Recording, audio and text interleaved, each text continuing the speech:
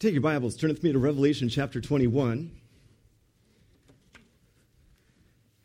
As we are slowly winding our way down in this great book of prophecy, the final book of the Bible, the book of Revelation. It is the revelation or the unveiling of Jesus Christ in his power and great glory.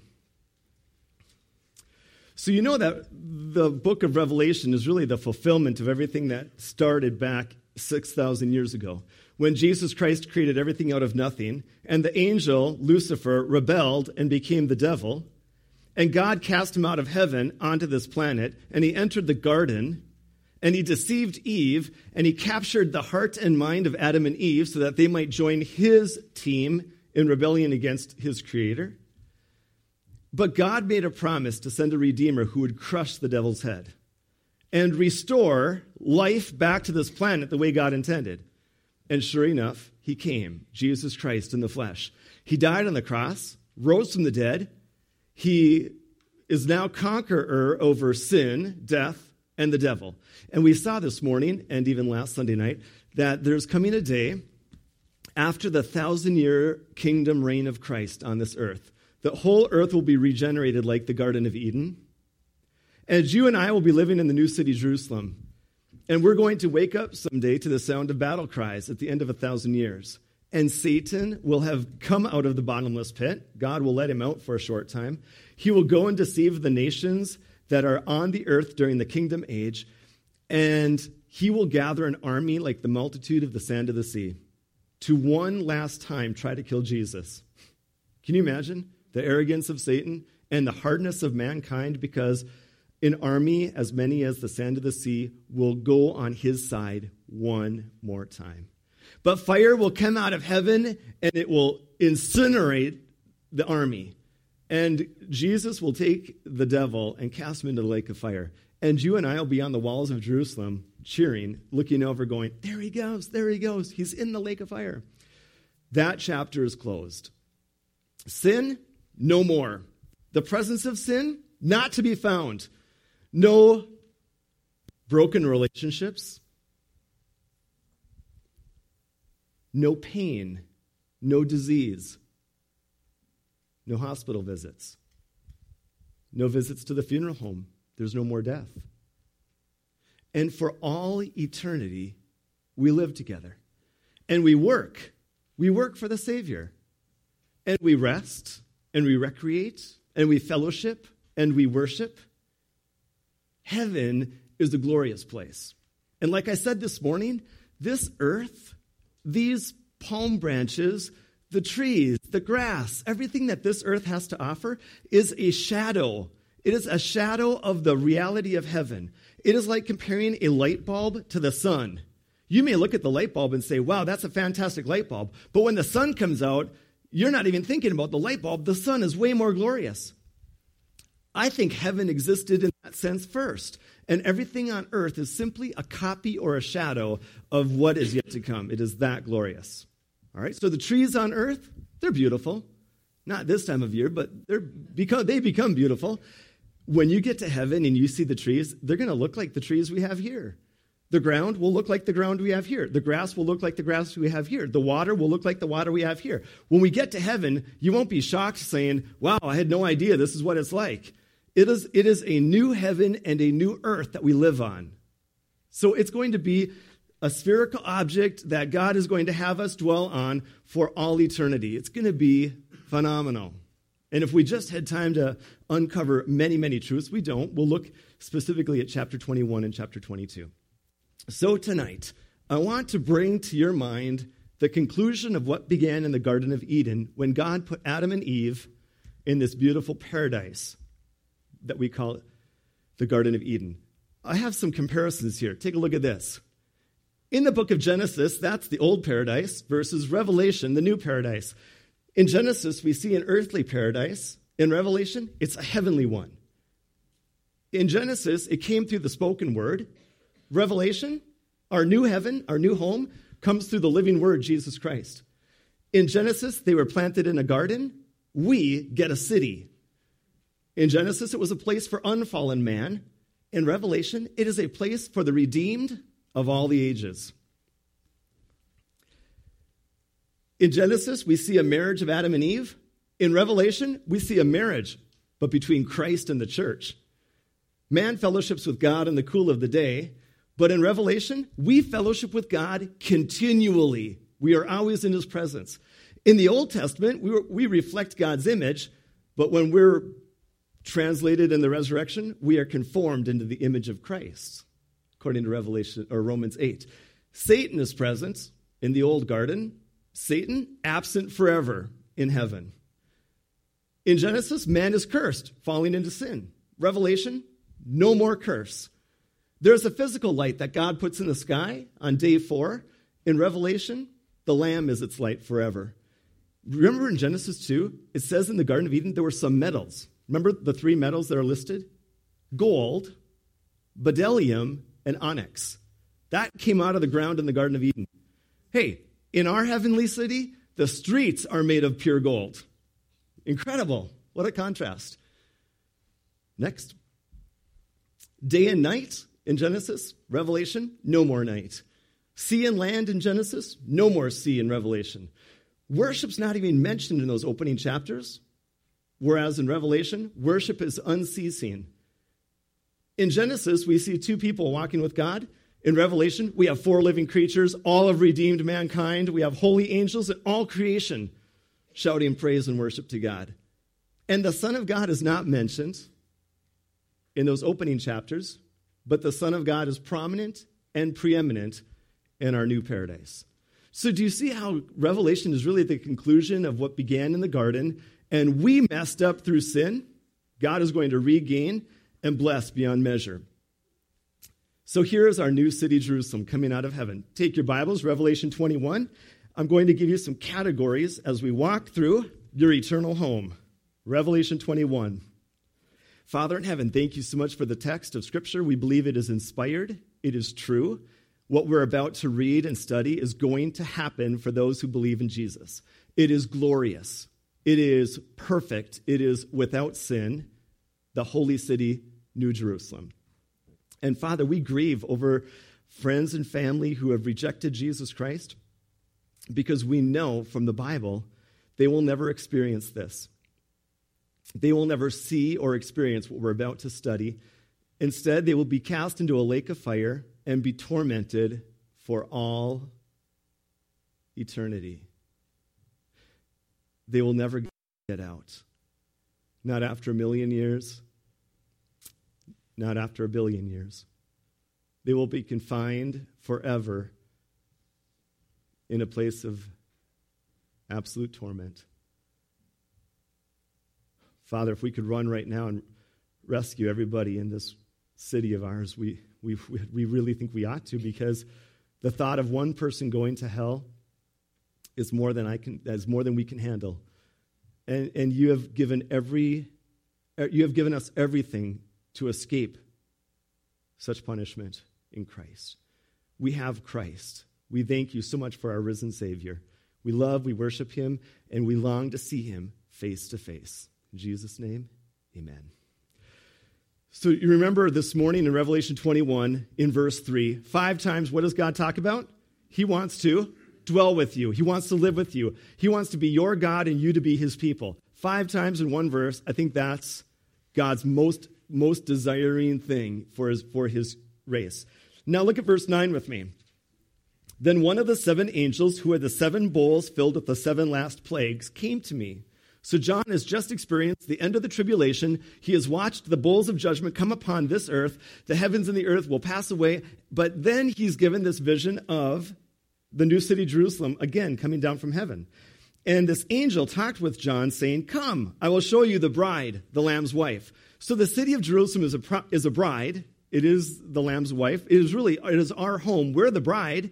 But we're so identified with the city that the city is called the bride. Much like Babylon is Satan's city, and it is so tied to sin and the Antichrist. So Babylon, Antichrist, devil, New Jerusalem, the church, the bride, and Jesus. We're just intertwined. So we're going to get a vision of the exterior, and then we're going to move into the interior of our holy city. Verse 10. And he carried me away in the spirit to a great and a high mountain, and showed me the great city, the holy Jerusalem, descending out of heaven from God. So here's my first point. The origin of the city, verse 10, comes from God. God is the founder, the builder, and the maker of our holy city, Jerusalem. All right? So everybody understand, Nimrod started Babylon, and the devil controlled it. God creates Jerusalem and gives us a home there. So the origin is from none other than God himself, who is preparing a place for you to live. In verse 11, look at the appearance of the city. Point 2, the appearance of the city. The city Jerusalem having the glory of God, literally the doxa, the brightness, the light, the brilliance of God. Her light was like a most precious stone, like a jasper stone, clear as crystal. Maybe not the same kind of jasper that we have in our culture, but I think maybe jasper would be like a hard diamond, a beautiful diamond that when light hits it, radiates all the colors of the rainbow. So coming out of heaven is this city, a city called New Jerusalem. It is holy, and it has the brightness and the glory radiating of God himself. Now let's still look at the exterior of the city, verse 12. Also, she had a great and high wall with 12 gates and 12 angels at the gates, and names written on them, which are the names of the 12 tribes of the children of Israel. Listen, those 12 tribes get their names, 3 on the south, 3 on the north, 3 on the east, 3 on the west. Now, we know a lot about the sons. How good were they? Not very. The 12 tribes of Israel, the 12 men that led those tribes by their very names, for the most part, were deceitful and evil. But boy, God in his grace takes and transforms characters, doesn't he? He takes our sinful heart and disposition, and he radically changes us in the gospel. When we place our faith in Jesus Christ, we get the Holy Spirit, our desires begin to change, our behavior and our attitude begins to change. It's from the inside out. It's not behavior modification of do this, don't do this, don't do this. It's an inward heart change where the Holy Spirit begins to work, and next thing you know, my affections are more like Christ. I read the Bible and I understand this is how I need to think, this is how I need to live, this is how I speak, this is how I work. That's how it changes. But we have 12 tribes of Israel named on each of the gates. And what a place of God's grace. It's just so evident of God's grace. Verse 13, there's 3 gates on the east, 3 gates on the north, 3 gates on the south, and 3 gates on the west. Now the wall of the city had 12 foundations, and on them were the names of the 12 apostles of the Lamb. So now we have the New Testament apostles, meaning the home, New Jerusalem. It's home not only to the Old Testament saints, like the 12 tribes of Israel, but also all the New Testament saints. It's going to be the gathering of all the redeemed of all the ages. Next slide, take a look. Here's one artist rendition. So here you have just a corner of the holy city, Jerusalem. You can see an angel at each gate. Above the gate, the name of the particular tribe. And underneath, you'll see foundations. And on the foundations, underneath the gates, more names of the 12 apostles.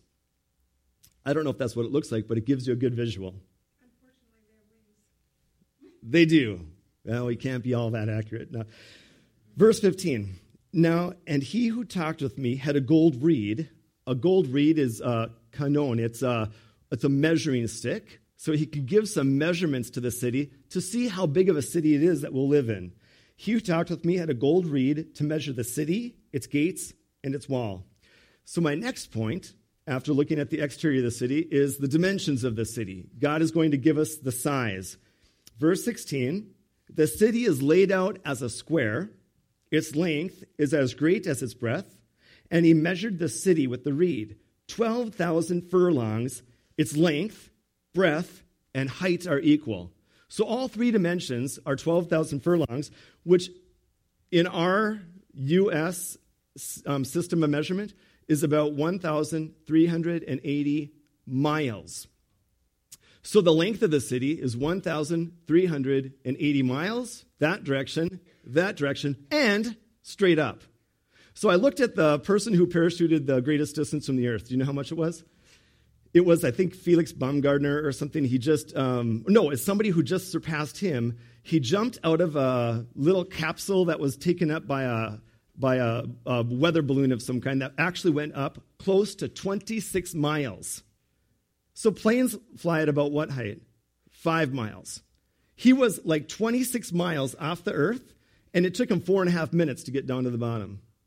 And he broke the sound barrier as he went. So I saw a video of him jumping out. I mean, I'm on a ladder, I get a little shaky. He's 26 miles up, and he jumps out. And when you're 26 miles high above the earth, it is pretty breathtaking to see the globe. The top of our city is 1,380 miles high. Okay? So if you do the measurements, let's say there's 5 billion people that'll live in the city. Might be way more than that, but 5 billion people is a lot of people. Just on the main floor of the city, everybody gets 2 square miles all to themselves. That's 5 billion people. We haven't even begun to go up. We're just on the ground level. Can you imagine? Maybe Tom's home is going to be on the 1,379th mile. It'll be not a chance, all right? But do you realize the space just in the city? And we have gates that are open continually so we can go out, explore the universe, go out to the rest of the earth, because this is just a city. Take a look at the next slide. Here's the base of the city. If you put it on the United States of America, that is our holy city, the size of it. It runs all the way from Montana down to Miami, and you can see all the way up there in the upper right, all the way down into Mexico. That is just the ground floor, and then you picture 1,380 miles in height. Why would we live in a cube? Doesn't it sound strange to live in a cube? Here's why I think it is. In the Old Testament, God said, I'm going to dwell in a tabernacle. Make the tabernacle rectangular, and inside the tabernacle, God said, I want you to make a cube. Has to have the same length, width, and height. And in that cube, God said, I will dwell in Shekinah glory. I will dwell in light. And so for the Old Testament, he dwelt in a cube. He dwelt in a same length, width, and height over the Ark of the Covenant. And I think what he's saying is, where he lives, we're going to live with him. We're going to live in the Holy of Holies for all eternity, in his very presence. Well, he goes on, verse 17 of Revelation 21, then he measured his wall, 144 cubits, according to the measure of a man, that is of an angel. The height of the wall, 216 feet. That's nothing compared to 1,380 miles. It's not a wall for protection because there's no enemy, but it's going to define the borders of the city as we enter and as we exit. So the gate is 216 feet high, and that is according to the measure of a man. That is the same, are legitimate earthly measurements like we're thinking. Verse 18, look at the materials of the city. The construction of its wall was of jasper, and the city was pure gold, like clear glass. The foundations of the wall of the city were adorned with all kinds of precious stones. So that you can look at that previous slide, and you'll see the foundation stones, all manner of stones underneath the wall. Here are the colors. The first foundation was jasper, the second sapphire. So we've got a dark green, sapphire is sky blue. The third is chalcedony, which is like a green copper silicate. The fourth, emerald, a beautiful green. The fifth, sardonyx, which is white. The sixth, sardius, blood red. Then you have the seventh is crystallite. This is like a gold color. The eighth is beryl, which is sea green. The ninth, topaz, which is a transparent green gold. The 10th is cryophase, which is yellow-green. The 11th is jacinth, which is violet. And the 12th, amethyst, which is like a blue or a purple. So you're just talking a beautiful range of colors as the glory of God radiates out of the city that we live in. The 12 gates were 12 pearls. Each individual gate was of one pearl. Why a pearl? Well, all the other gems that we just spoke of, they come out of the earth that God created. The pearl doesn't. The pearl comes out of flesh, living flesh.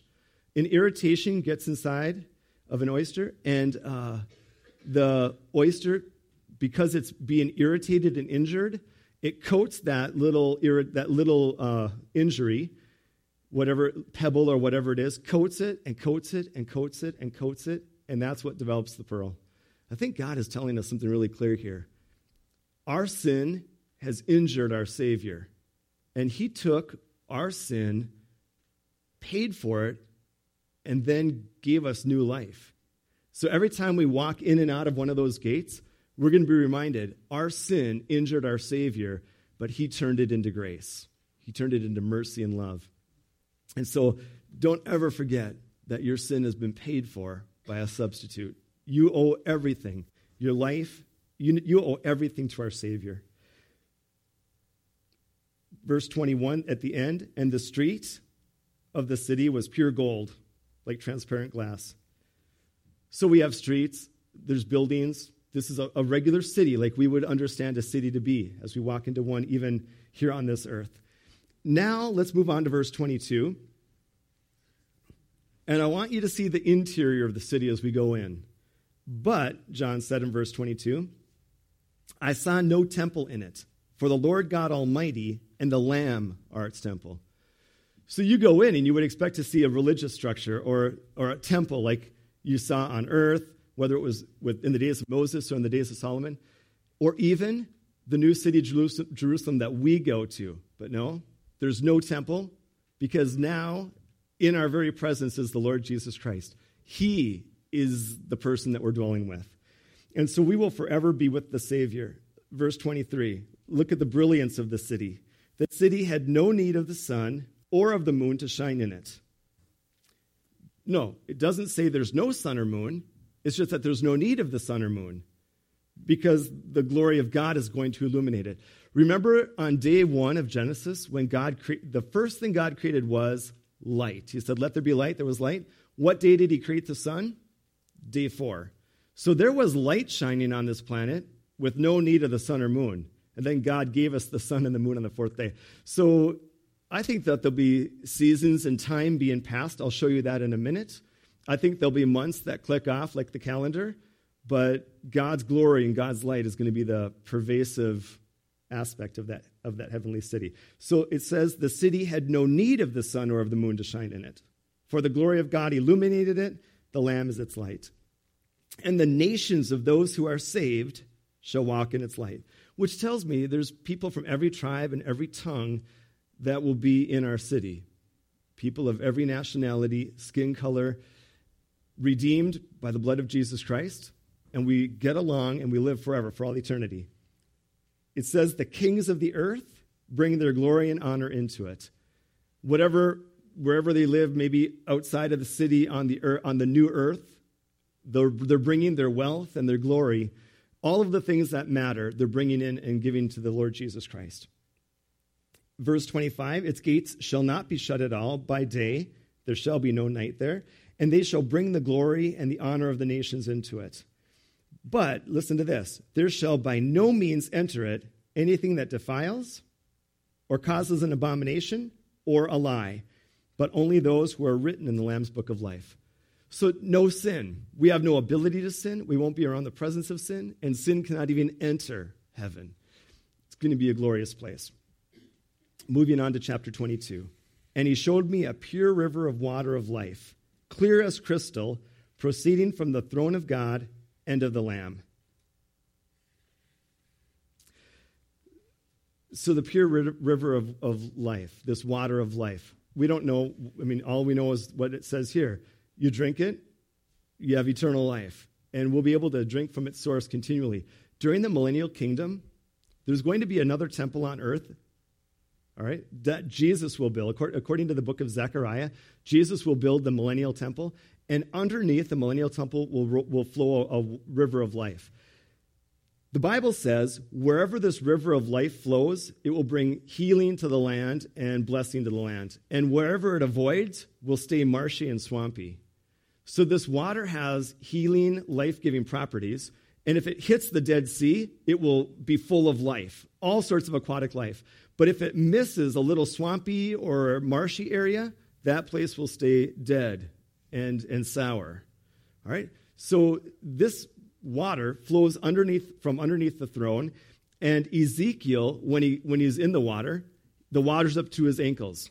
Then he goes a little farther, and then it's up to his knees. Then he's up to his waist, and then pretty soon it's too much for him. So it's going to be a flowing river that'll be going right down the middle of our city that'll have life-giving properties. And I think we can drink of it all that we want.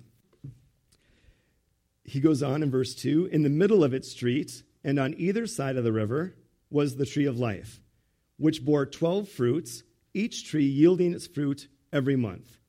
The leaves of the tree were for the healing of the nations. So there's nourishment, there's these trees of life that have fruit bearing all along the river, and every month you get a different flavor. Every month a different type of fruit being born. I can't even visualize that, but it's going to be wonderful to drink from the water of life and eat from the tree of life and live forever.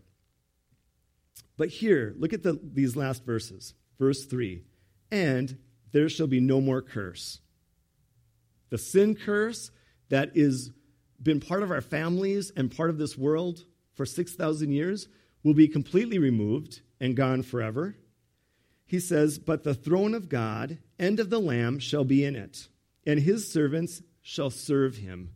So we'll have responsibility and work for all eternity. I don't know, creative work of all kinds. People writing poetry, writing books, writing music, baking. There'll be people taking care of animals, people taking care of the lawn, people taking care of the gardens, people teaching others. I mean, there's just as many tasks as there are on earth right now, there's going to be tasks like that for us up in heaven. And we'll be serving the Lord and serving one another in all of these different areas. So our eternity is not boring, and it's not just a time of laziness. It's a time of productivity and progress and learning. It's a time of great joy and spiritual worship. Everything we do will be a blessing. No toil, no tears, no sweat of the brow. It'll simply be every day you jump up and say, I'm glad I get to go to work today. I can't wait. And when you go home, you're just refreshed and ready to continue on worshiping, recreating, resting, everything. It's just going to be a complete joy. He goes on in verse 4, they shall, and here's my favorite part, they shall see his face. Greatest joy for me in heaven will be to look upon the face of Jesus. The same one who died on the cross, we will see his face. We will look into his eyes. We will see the smile of his face, and we will hear the depth of his voice as he speaks to us. And his name shall be on their foreheads. Just a mark of intimacy that we are forever his children. There shall be no night there. They need no lamp, nor light of the sun, for the Lord God gives them light, and they shall reign forever and ever. So part of our responsibility is to rule and to reign over all the angels, and who knows what else God is going to have us do in that definition. Then the angel said, these things are faithful and true, which means, how accurate are they? 100% accurate. And how guaranteed are they? 100% guaranteed. This is going to happen. This is your future life as a believer. And the Lord God of the holy prophets sent his angel to show his servants the things which must shortly take place. The Lord says in verse 7, behold, I am coming quickly. Blessed is he who keeps the words of the prophecy of this book. Do you realize how close we are to the end? The rapture could take place at any time. Then it's a matter of 7 years, then 1,000 years, and we're on this page. So we're talking in a short time, this life could be over, this planet would be burned up, and we would be into these pages of life. It is going to happen. Listen, I'm turning 50, and I was just talking to somebody this morning. I feel like I blink and I was in high school. I think high school was like yesterday. It has gone that fast. Do you know how fast the rest of this life's going to go? The rapture, the 7 years, the 1,000 years, and back to these pages. It is going to be so fast. I think it's going to come quickly. What's our responsibility? What's our manner of life supposed to be if these things are true? We're living for these things and not these things down here on earth, right? We're living for the future days as we're being trained for godliness. We're not living for what the world has to offer, because everything the world offers is passing pleasure. It doesn't last, and it doesn't satisfy. Everything that matters and satisfies is going to be found in the holy city, Jerusalem. So, verse 8, I, John, saw and heard these things, and when I heard and saw, I fell down to worship before the feet of the angel who showed me these things. Then he, the angel, said to me, see that you do not do that. For I am your fellow servant and of your brethren, the prophets, and of those who keep the words of this book. Worship God. We don't worship angels. We don't worship Mary. We don't worship people. We worship God and God alone. So John is corrected there. And then the angel said, do not seal the words of the prophecy of this book, for the time is at hand. Meaning, this is to unveil Jesus. It is to reveal Jesus, not to hide. So the book is not sealed. It is open for us to read and understand. He who is unjust, let him be unjust still. He who is filthy, let him be filthy still. He who is righteous, let him be righteous still. He who is holy, let him be holy still. Whatever decision you make about Christ, that's where you're going to spend all eternity. You reject him, you will spend all eternity in a lake of fire, and you will be filthy all eternity. You trust him, you are holy for all eternity. Jesus says this in verse 12, behold, I am coming quickly. Twice he said it now, and my reward is with me to give to everyone according to his work. I am the Alpha and the Omega, the beginning and the end, the first and the last. Jesus was there at creation. He's going to be there at the consummation and the conclusion of everything. Blessed are those who do his commandments, that they may have the right to the tree of life and may enter through the gates into the city. But outside are dogs and sorcerers and sexually immoral and murderers and idolaters and whoever loves and practices a lie. That is all the unsaved people. I, Jesus, have sent my angel to testify to you these things in the churches. I am the root and the offspring of David, the bright and the morning star. And the Spirit and the bride, the church, here's what we say, come. That is a personal invitation. Listen, everybody, just for the last few minutes. The Holy Spirit dwelling in us and the church, we are the bride, we need to go to this world and say, come. Come to Christ. Trust him. Believe in him. How are they ever going to believe in him unless they hear it from us? If we don't tell the people at school or at work about Jesus, where will they get it? They're not going to get it from Good Housekeeping. They'll get some good tips about keeping an uncluttered house and making a dinner, but they're not going to get the liberating news of Jesus Christ. They aren't going to get it until we say to them, come. And they may say, come where? We'll show you. Let me show you in the Bible. This is what happens to those who reject Christ. This is what happens to those who know him, who trust him. Here's what Jesus has done for you. That's our responsibility. So verse 17 to me is the critical verse at the end. The Spirit and the bride, we say, come. And let him who hears say, come. So you right now who are hearing this, you invite people with a personal invitation, and let him who thirsts come. Whoever desires, let him take the water of life freely. Listen, do you remember in the book of Acts? Paul was in Athens, up on Mars Hill. He didn't have a lot of success. Prior to that, he was in Philippi, Thessalonica, Berea, and he didn't have super success because he only lasted a few weeks and got kicked out. He started a riot every place he went. He's down in Athens at Mars Hill, and he is having a tough time. People do not believe in the resurrection, so he leaves kind of dejected. He goes from Athens over to Corinth, and he's all by himself. He doesn't know anybody in the city. He's all by himself, and he is probably crying himself to sleep. I bet he's like, Lord, why would you have me go to Corinth? I haven't had much success in the whole second journey. Little churches started, but I don't know if they're going to last.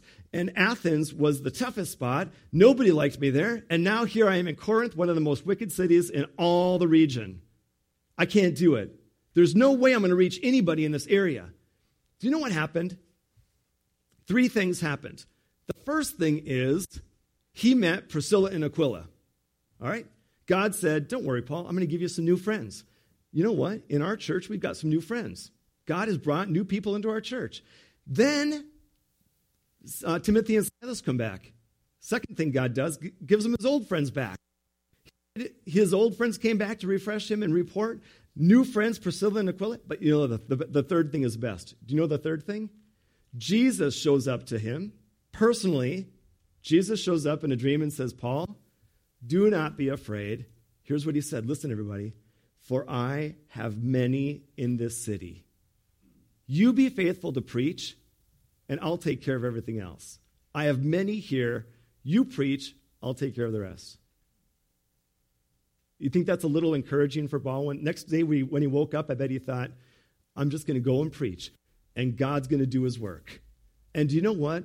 A church in Corinth was started. I think there are people in this community that God says, get out their church, get out their Faith Baptist, and invite them with the gospel. They're already ready. They're already ripe. You just need to go and deliver the news. We go and say, come, and they respond to the gospel. That's God's part. Let me ask you a question. Do you really believe that there are people that are lost in this community that God has ready for salvation? Yes, I absolutely agree. Do you all agree? I see only a few people nodding. Okay. I really believe that in a community of, what is Duluth, 80,000, plus then the surrounding area, there has to be more than a handful that are ready for the gospel, like I was 20 years ago. Wouldn't it be great if we were obedient to invite them to come to Christ, and then God does his part of saving them? Wouldn't it be great that just a handful, that we could then disciple and train in the ways of Christ? I think it's pretty awesome. I think that invitation, that speaks to us right there. And I'll tell you what, I think there's already hungry people out there. They're thirsty for good news of the gospel, and we just have to be there to bring that cup to them and say, we know where the water is. Come and get it. I'm going to ask you, would you be faithful to do that this week, next week, whoever God puts in front of your path? I don't think it's an accident. I know it's not. God works in mysterious ways, his wonders to perform. Last verses, listen to this. For I testify to everyone who hears the words of the prophecy of this book. I think it's not only Revelation, but I think it's the entire Bible. Because Revelation has so much Old Testament, and it's the conclusion of the book of Genesis, that if you add to anything in the Bible, God is going to add to you the plagues of the Bible. You distort Scripture, you add to it, you change it, you mess with it, God is going to mess with you. And the plagues of this Bible will come upon you. That is how seriously God takes his word. We cannot stray from the word. We cannot misrepresent the word. We cannot misspeak the word. It is truth. We can't change it. You change it, and by the way, there was a Baptist pastor who said, I don't like the idea of hell. I think he was Baptist. But he said, I don't like the idea of hell. So I just think that heaven's going to be on earth and everybody's going to be able to go and 144,000 will start. Do you know who it was? The founder of the Jehovah's Witnesses.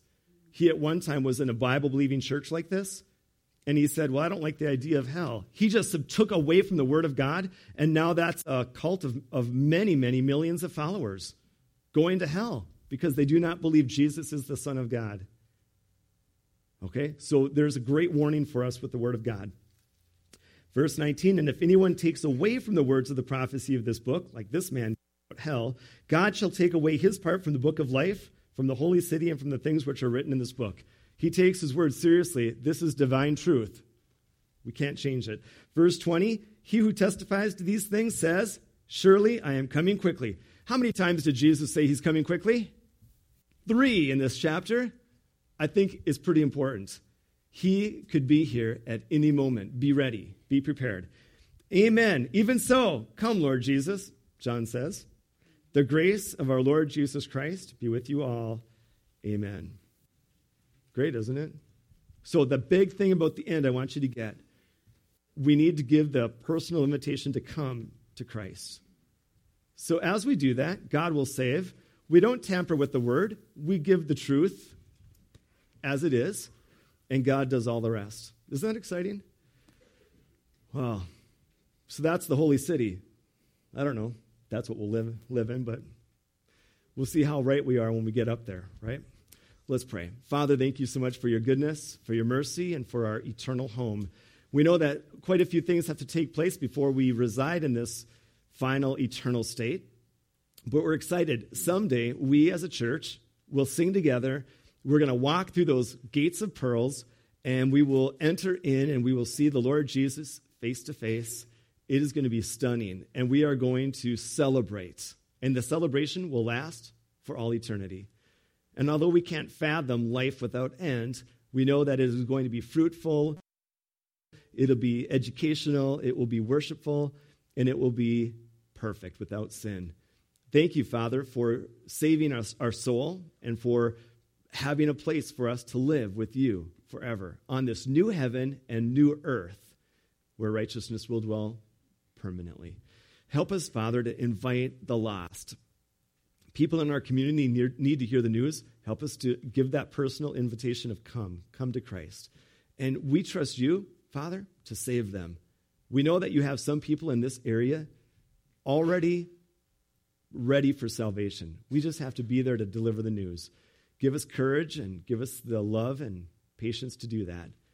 Again, we trust you to do your work in building up your church. Thank you, Father, for the Lord Jesus, who is coming quickly. Come, Lord Jesus. Amen.